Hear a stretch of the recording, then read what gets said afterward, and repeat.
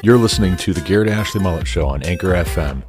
I'm Garrett Ashley Mullet, and I want to talk about everything.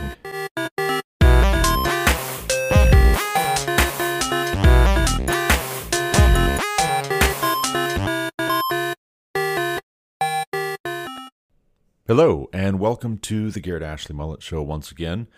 This is Garrett Ashley Mullet, coming to you from Greeley, Colorado. This is episode 83 of season 3, episode 148 of this podcast. It is June 22nd, 2021, and a Tuesday. And for this episode, we want to talk about children of men and conspiracy theories.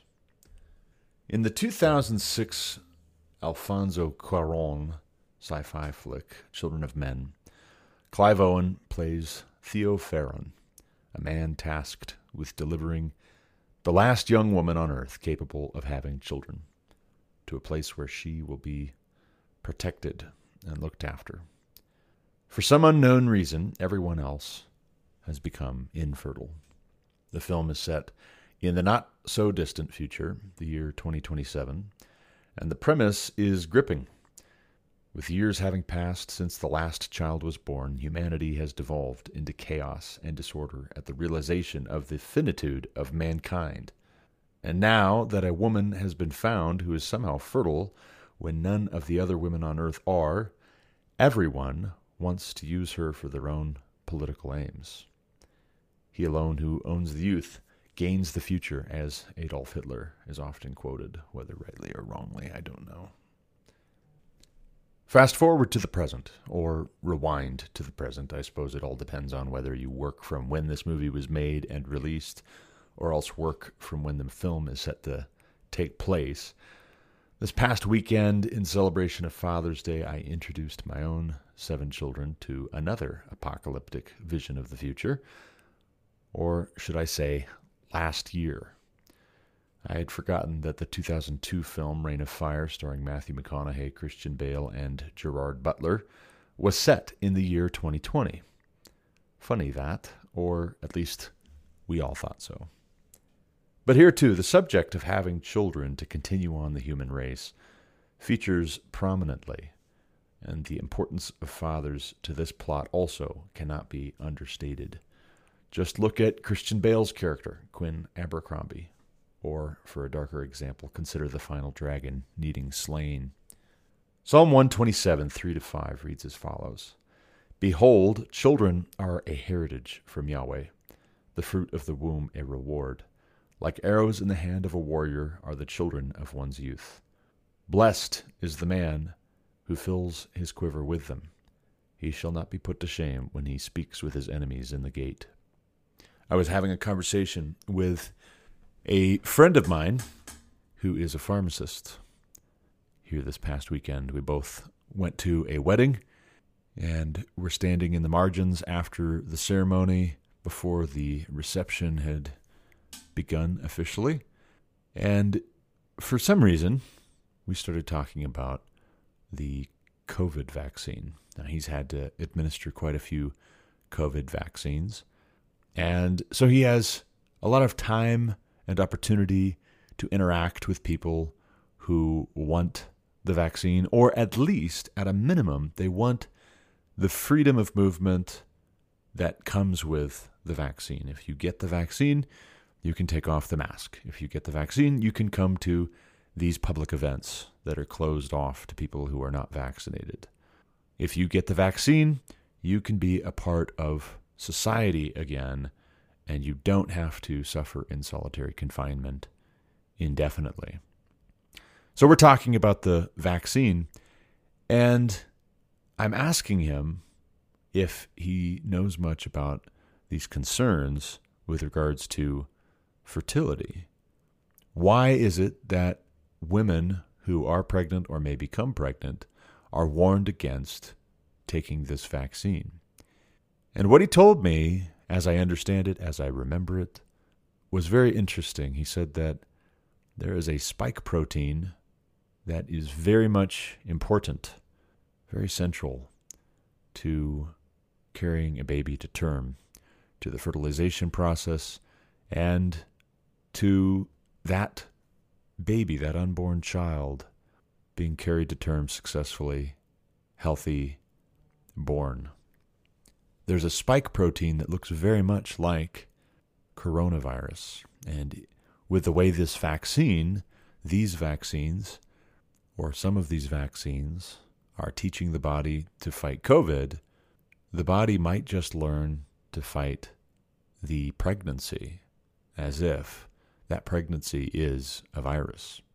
So women who are or may become pregnant might find themselves miscarrying over and over and over again as their body's immune system is taught to not only fight COVID, but to fight pregnancy, to train its white blood cells and internal defenses on a child, an unborn child. And as we're talking about this, me and my friend, the pharmacist, I posited that it would not surprise me so much if one of the conspiracy theories that I have heard from friends, acquaintances, that Bill Gates and other such billionaire philanthropist, supposedly philanthropic, I should say, persons have touted the need to reduce the population on this planet. We need to reduce the number of consumers. For more on where that idea comes from, look up Thomas Malthus. I'm not going to deep dive into Thomas Malthus, but go look him up. Malthus. Thomas Malthus and his idea of scarce resources, war, famine, pestilence, disease, wreaking a terrible havoc on the planet if people didn't slow down, stop having so many children. Fast forward to the eugenics movement, and it wasn't enough to just have fewer children. We also want to be careful to only allow selective breeding of the best specimens of humanity. Criminals? No. Insofar as criminality might be a genetic thing, or it might have a genetic component, we don't want criminals reproducing. We don't want them having children and passing on their criminality through their genes to their offspring. Insofar as disease is genetic sometimes, and we have certain dispositions towards heart disease, cancer, etc., we don't want people who have diseases and who would pass on genetics which cause a predisposition for diseases.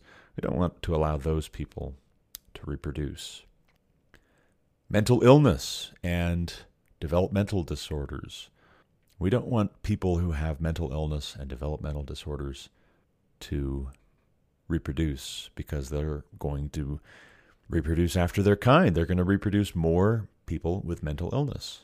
And that's not good for society. That's disturbing. We don't like people with emotional problems and mental illness roaming our streets and cluttering up the works.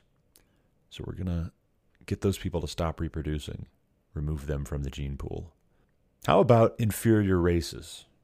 It stands to reason that if these things are genetic, and if bad genes are what cause criminality and illness and developmental disorders and poverty, if those things are what cause the suffering in the world, and if we can eliminate those things by eliminating the ability of people who have those traits to reproduce, then it stands to reason that the race which is most fit to survive will be doing the best job of removing those traits from its gene pool.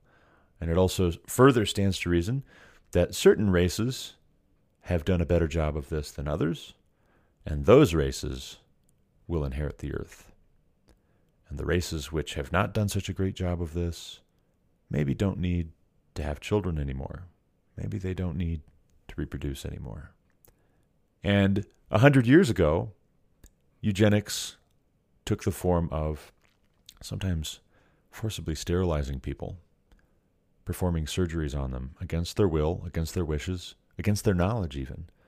While they're under the knife, if they're in there for a C-section, let's just go ahead and tie their tubes if we don't think they should be having any more children. Let's go ahead and push for them to get scheduled for a vasectomy or to have their fallopian tubes removed. Let's go ahead and nip this in the bud, literally, like pruning a garden. Only in this case, the gardeners are presuming that the whole of humanity is so much houseplantery. They are the gardeners. Everyone else might as well be a shrubbery. Might as well be some roses that have gotten a little out of control. Might as well be some petunias or some weeds that need to be pulled up by the roots. See, the disturbing thing about eugenics is that it wasn't a science fiction novel. Eugenics, if you read the history, read Edwin Black's War Against the Weak, it was not an idea alone. It was an idea that led to action. And the way that the people who carried out these actions were able to justify themselves in doing these things, in violating the people that came under their gaze, their power, is that they told themselves they were saving the planet. This was for public health. This was for the common good. This was for the sake of humanity. They were saving the planet. They were saving humanity. Future generations would thank them for having removed the germplasm from society. That joke, which some of you may have heard, that certain people's gene pools could use some chlorine, belies a certain attitude which was entirely common to the eugenics movement proponents 100 years ago in the US, in the UK, and then most darkly in Germany. The Nazis took these ideas and they ran with them. And it wasn't enough to just sterilize people that they didn't want reproducing.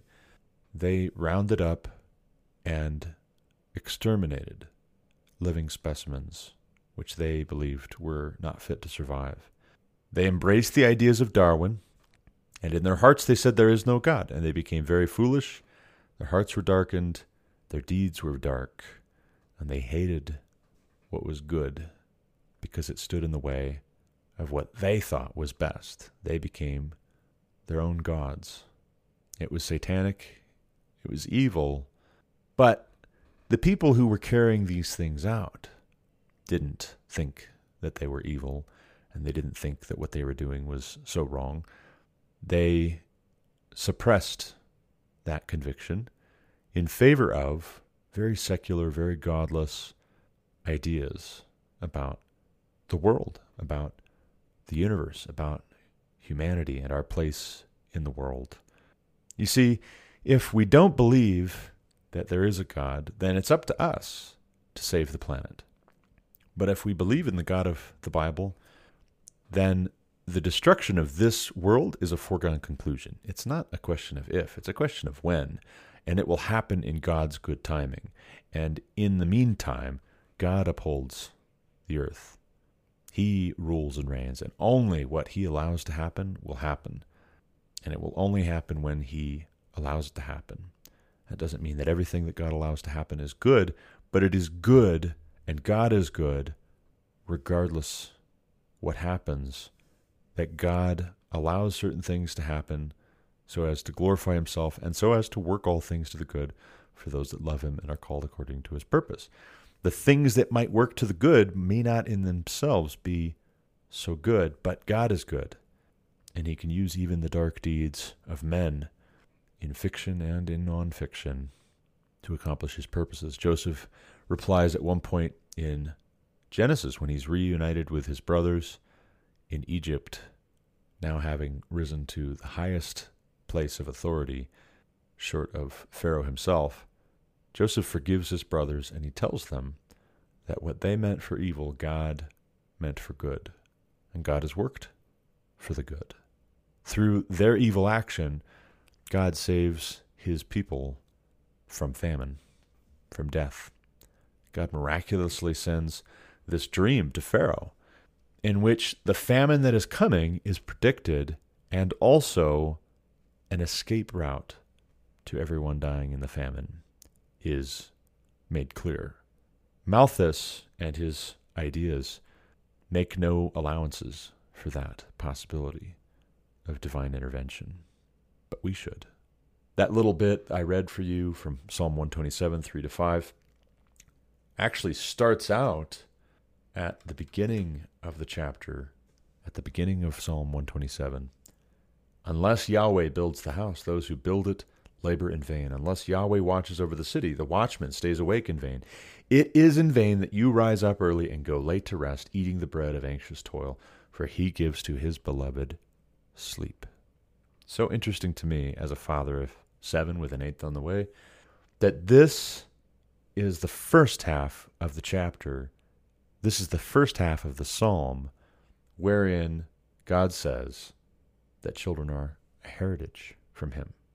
Now, C.S. Lewis, I've read, didn't think that the Psalms were inspired. He thought that they were just songs about God written from a human perspective. I disagree with that. Even if you take his perspective as your own, this is a song of ascents of Solomon, King Solomon.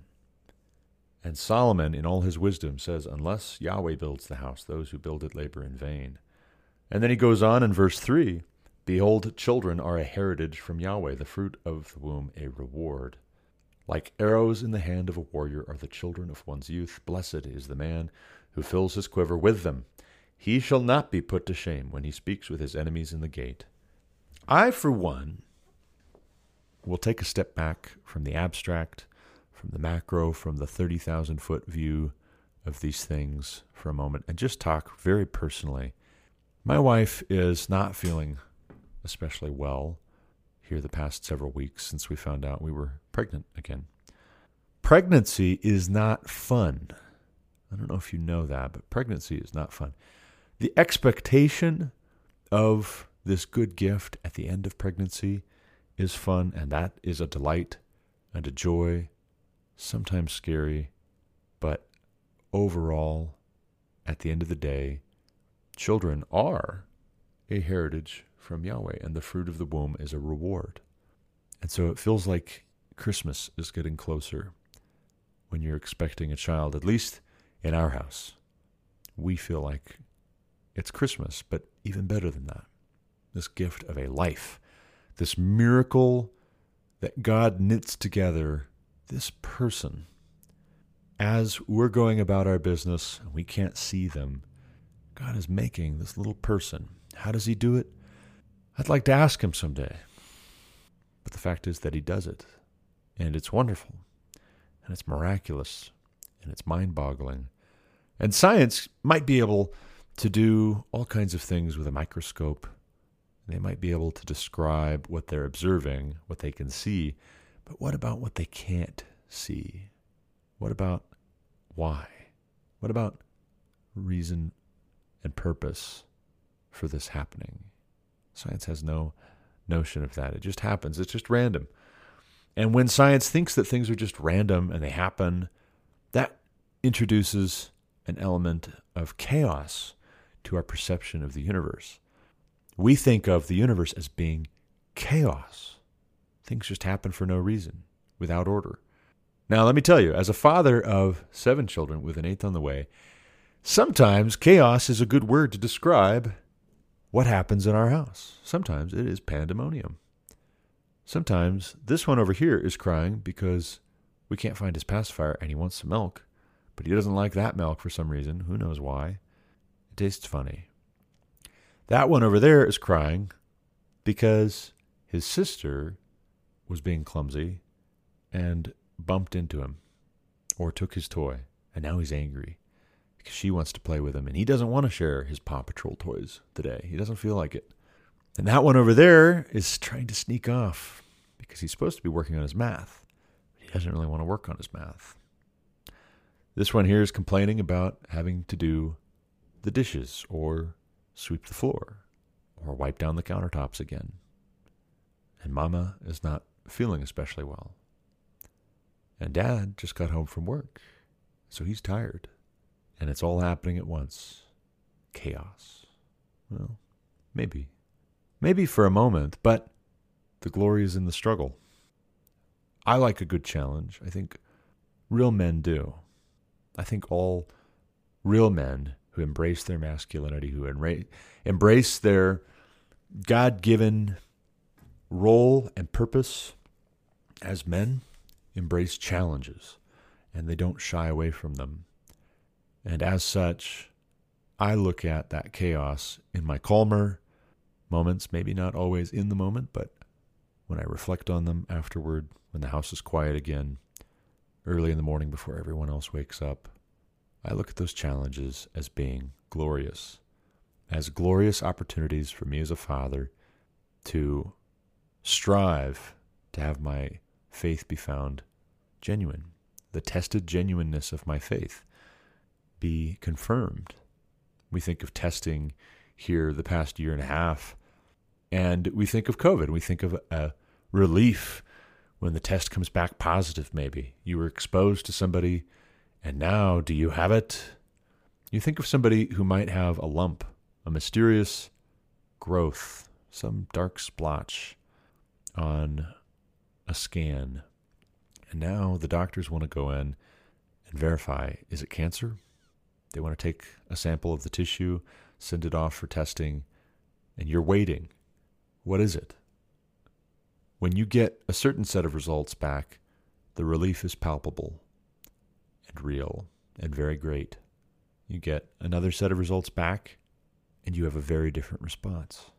So also, when our faith is tested, what are the results?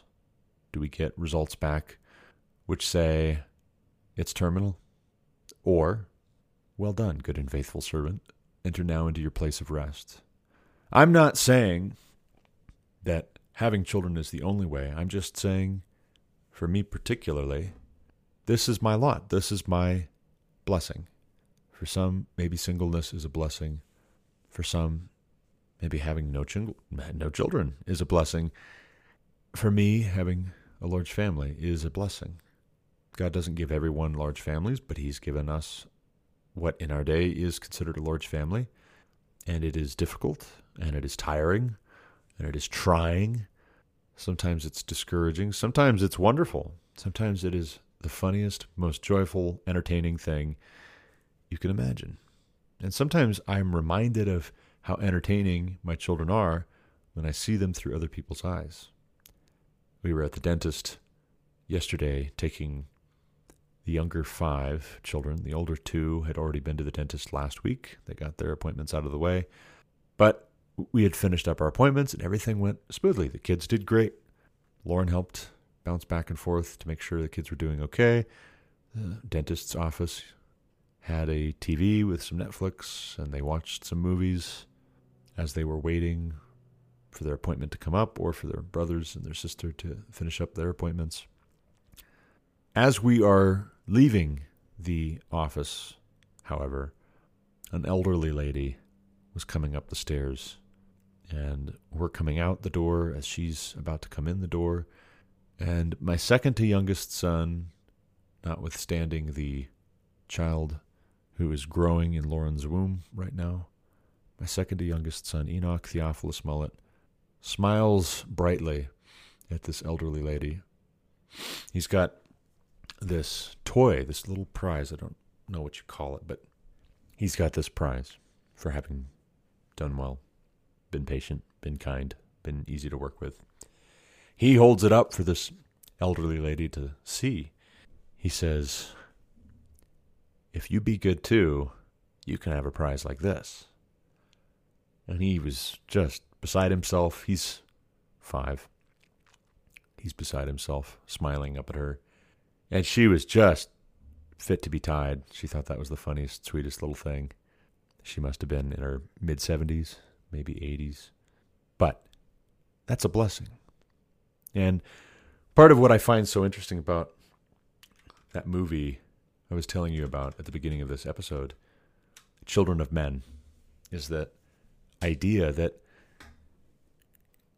notion, extrapolating out. If all of a sudden people are not able to have children anymore, they can't get pregnant, they can't carry the baby to term and have a live delivery for whatever reason, if all of a sudden that happens because this vaccine was playing God or accidentally had repercussions that we didn't test out because we were in such a panic, or was a eugenics movement ploy, ambition to save the world from the germplasm of society like you and me, whatever it is, right? If the end result is that women can't have children, except for the select few who decided they weren't going to get this vaccine, what will the effect be on society for there to not be little children? What does that do to our interactions? I don't think that marriages on the rocks, which only stay together for the children, are doing right. And I'm not saying that they should get separated. I'm saying they should stay together for better reasons than just doing it for the children. Do it for the kids. Stay together. And then as soon as the kids all grow up and move out, then you get a divorce? I don't think so.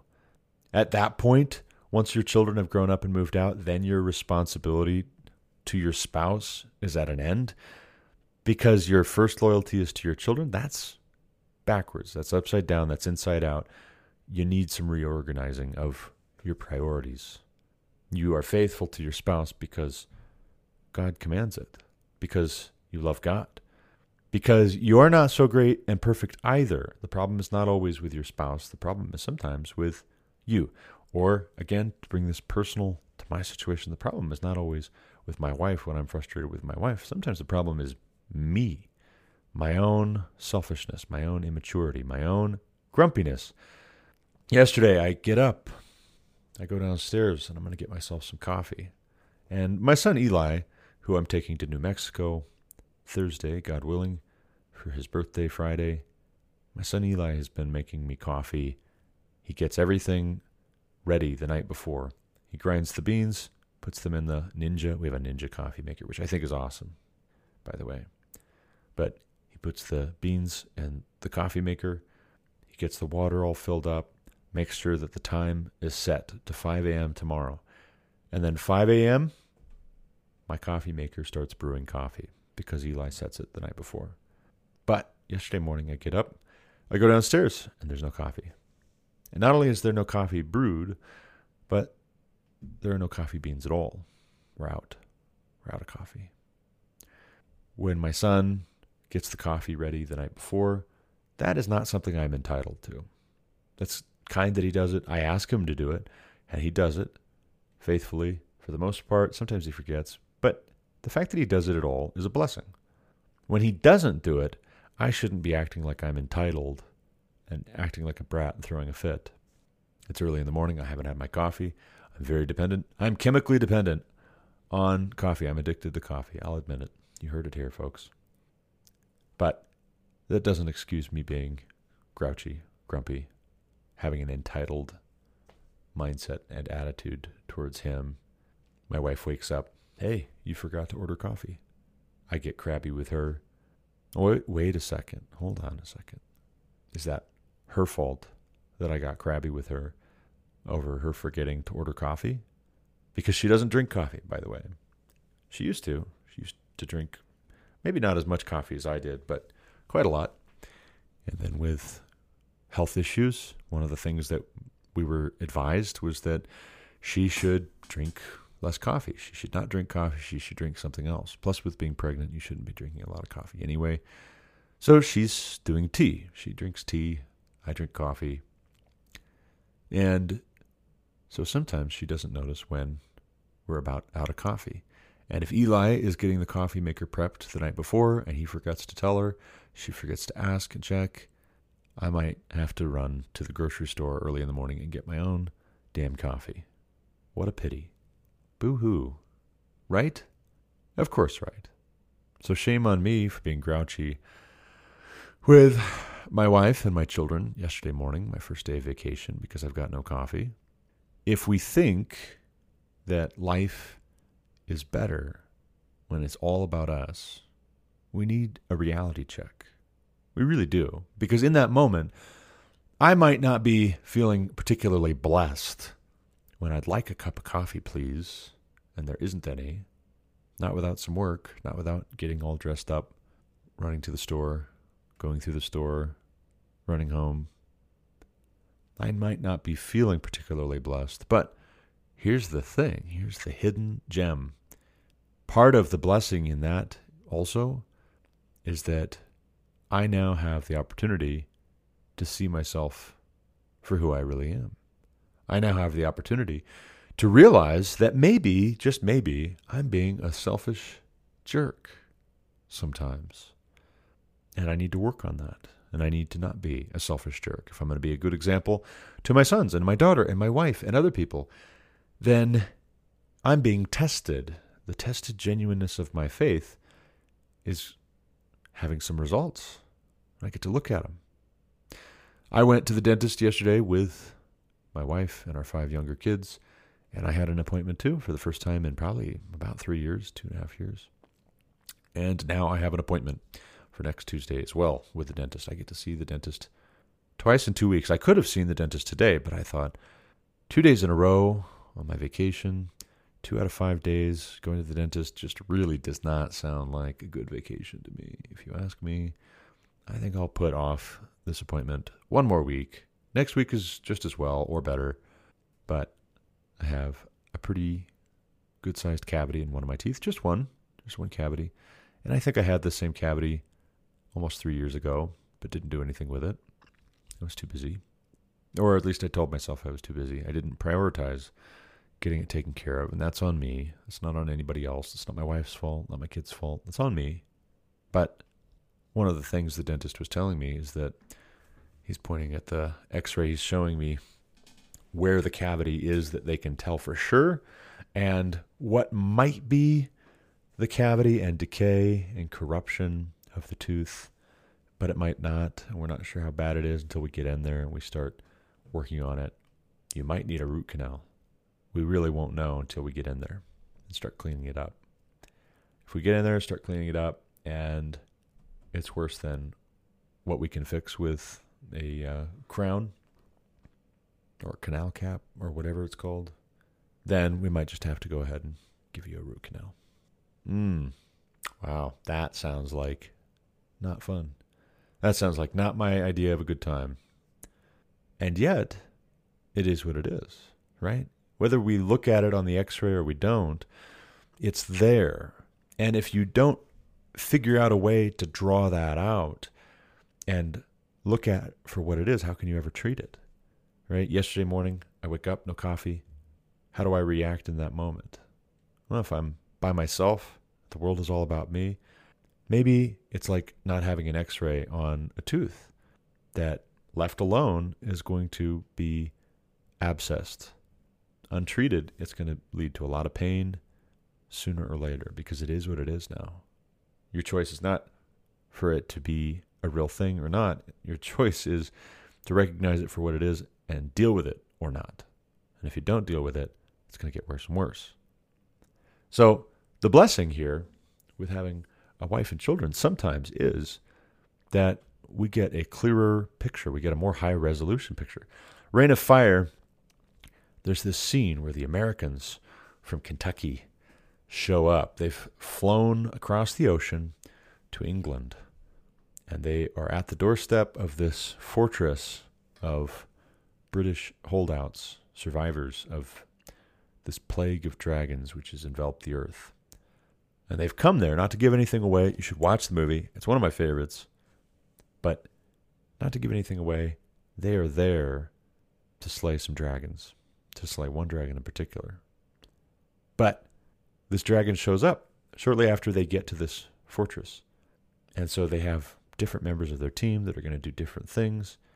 And 3 guys take off on motorcycles.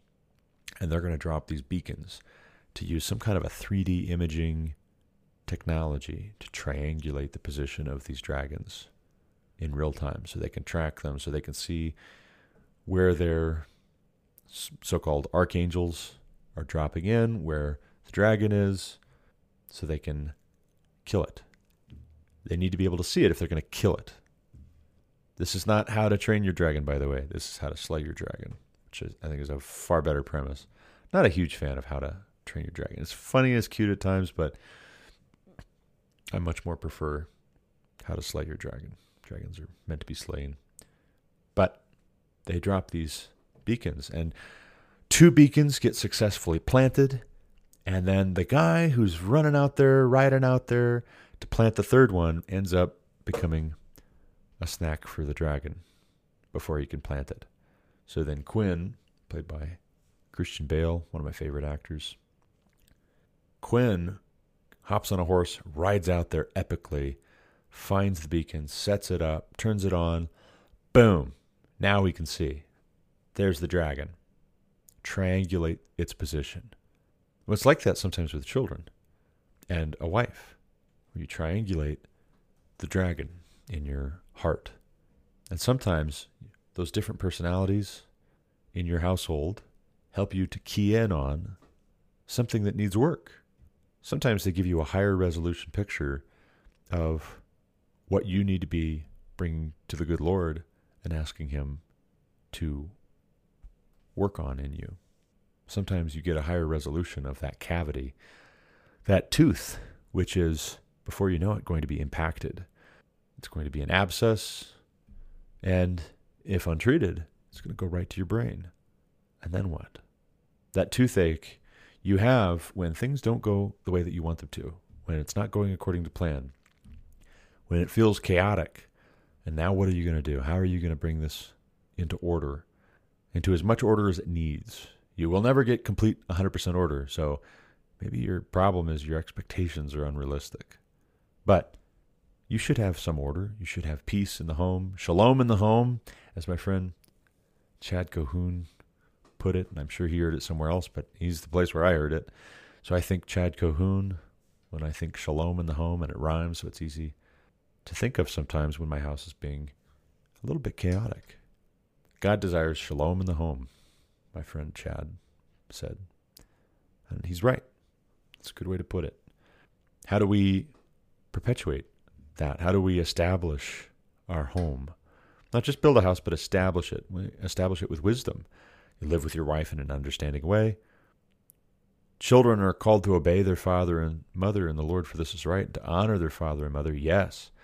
But also, what is my responsibility as a father? To not exasperate my children. Fathers, do not provoke your children to wrath. Interesting. It's so interesting that that is in there.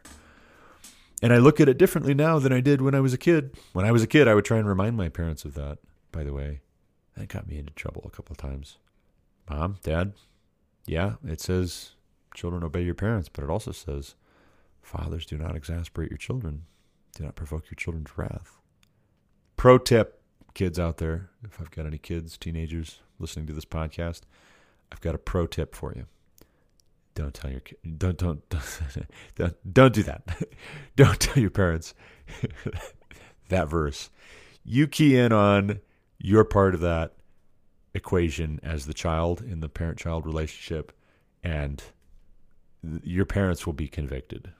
Trust me. If you are doing your part in that equation, your parents will feel convicted, and they will realize that they are provoking you to wrath unnecessarily by some of the things that they do. They're being unintentionally or intentionally sometimes annoying.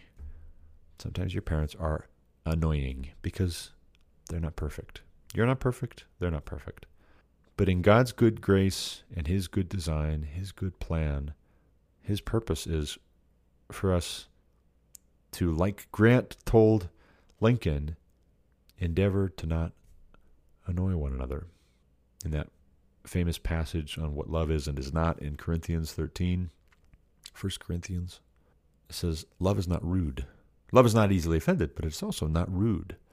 If we're intentionally being rude to our sister, and I'm thinking of one of my sons in particular right now, who loves getting under the skin of his brothers and his sister. He loves it. He loves it. You can hear it in his laugh when he knows that he has got their goat. We are not supposed to be rude. Love is not rude. And to be fair, and I could say this to my daughter especially, for some reason, I don't know why. Seems like girls are more often, not only, but more often, and more exaggeratedly, easily irritable. We are not supposed to be easily irritated and irritable. Father's Day was this past Sunday. I'm a terrible son because I forgot to call my dad. Got busy playing a pirate game with my sons. I got focused on being a father to my sons, and I forgot to be a good son to my dad. But Dad, if you're listening, happy Father's Day. We are supposed to be not annoying on purpose to each other, not irritating. That's rude. It's rude to be annoying on purpose. That is the definition of rudeness, when you're on purpose annoying when you don't need to be. But also, we are called to not be irritable, to not be easily irritated, to keep no record of wrongs. So as a father, I need to keep that in mind. I need to bear that in mind when my child has just got a scratch and he wants a Band-Aid, when my daughter's room is not clean, and it needs to be. It does. It does need to be clean. When my son wants his pacifier and he doesn't like that milk we just gave him because it tastes funny. Well, it smells fine, but it tastes funny, so he's not having it. When my wife is not feeling well, when I don't have coffee in the morning, I need to recalibrate. Not recalibrate them, always. Sometimes, as the father, as the head of my home, as the leader of my home, I do need to recalibrate my home in terms of leading and directing, correcting, instructing my family. But sometimes I do that well by starting with myself. Sometimes I do that well by owning my own human frailty and admitting there is a God in heaven and I am not him. I am not that holy, righteous God who is perfect in all his ways, who executes judgment only always perfectly. Sometimes I have poor judgment. Life is hard. It's harder when you're stupid, as John Wayne once said. Sometimes I make these issues more difficult than they have to be, more difficult than they inherently are, by being a petulant child in my response. But any way you slice it, the opportunity to see that, to triangulate that dragon, is a blessing. It's a blessing from the Lord. It truly is. And we have to look at it that way. If we choose to look at it that way, if we choose to embrace the breadth and the depth of what James is talking about in the New Testament, when he says, consider it pure joy, my brothers, when you face trials of many kinds, for you know that the testing of your faith develops perseverance. When we embrace that from a place of contentedness and from a desire to have harmony with a God of contentment, who has in his sovereign wisdom and goodness ordained that these be our circumstances for some purpose, to test us, to try us, because the scriptures say that he tests the righteous, not to destroy us, but to build us up, to refine us, to grow us, to mature us, because he's a good father. When we embrace that passage, it helps us to get the results from the test that we need to want, we should desire, we should pursue, we should endeavor, we should grapple with, to take hold of, to possess, to embody, to have those traits, those qualities, those characteristics be almost effortless, like muscle memory, but he gives more grace. We're going to leave it there. That's all for this episode. As always, thank you for listening. Children are a blessing. Children are a heritage from Yahweh, the fruit of the womb, a reward. Like arrows in the hand of a warrior are the children of one's youth. Blessed is the man who fills his quiver with them. He shall not be put to shame when he speaks with his enemies in the gate. As always, thank you for listening. Until next time, God bless.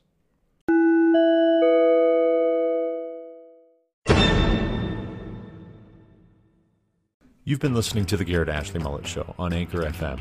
For more content like what you just heard, subscribe to this podcast on Apple Podcasts, Google Podcasts, or Spotify.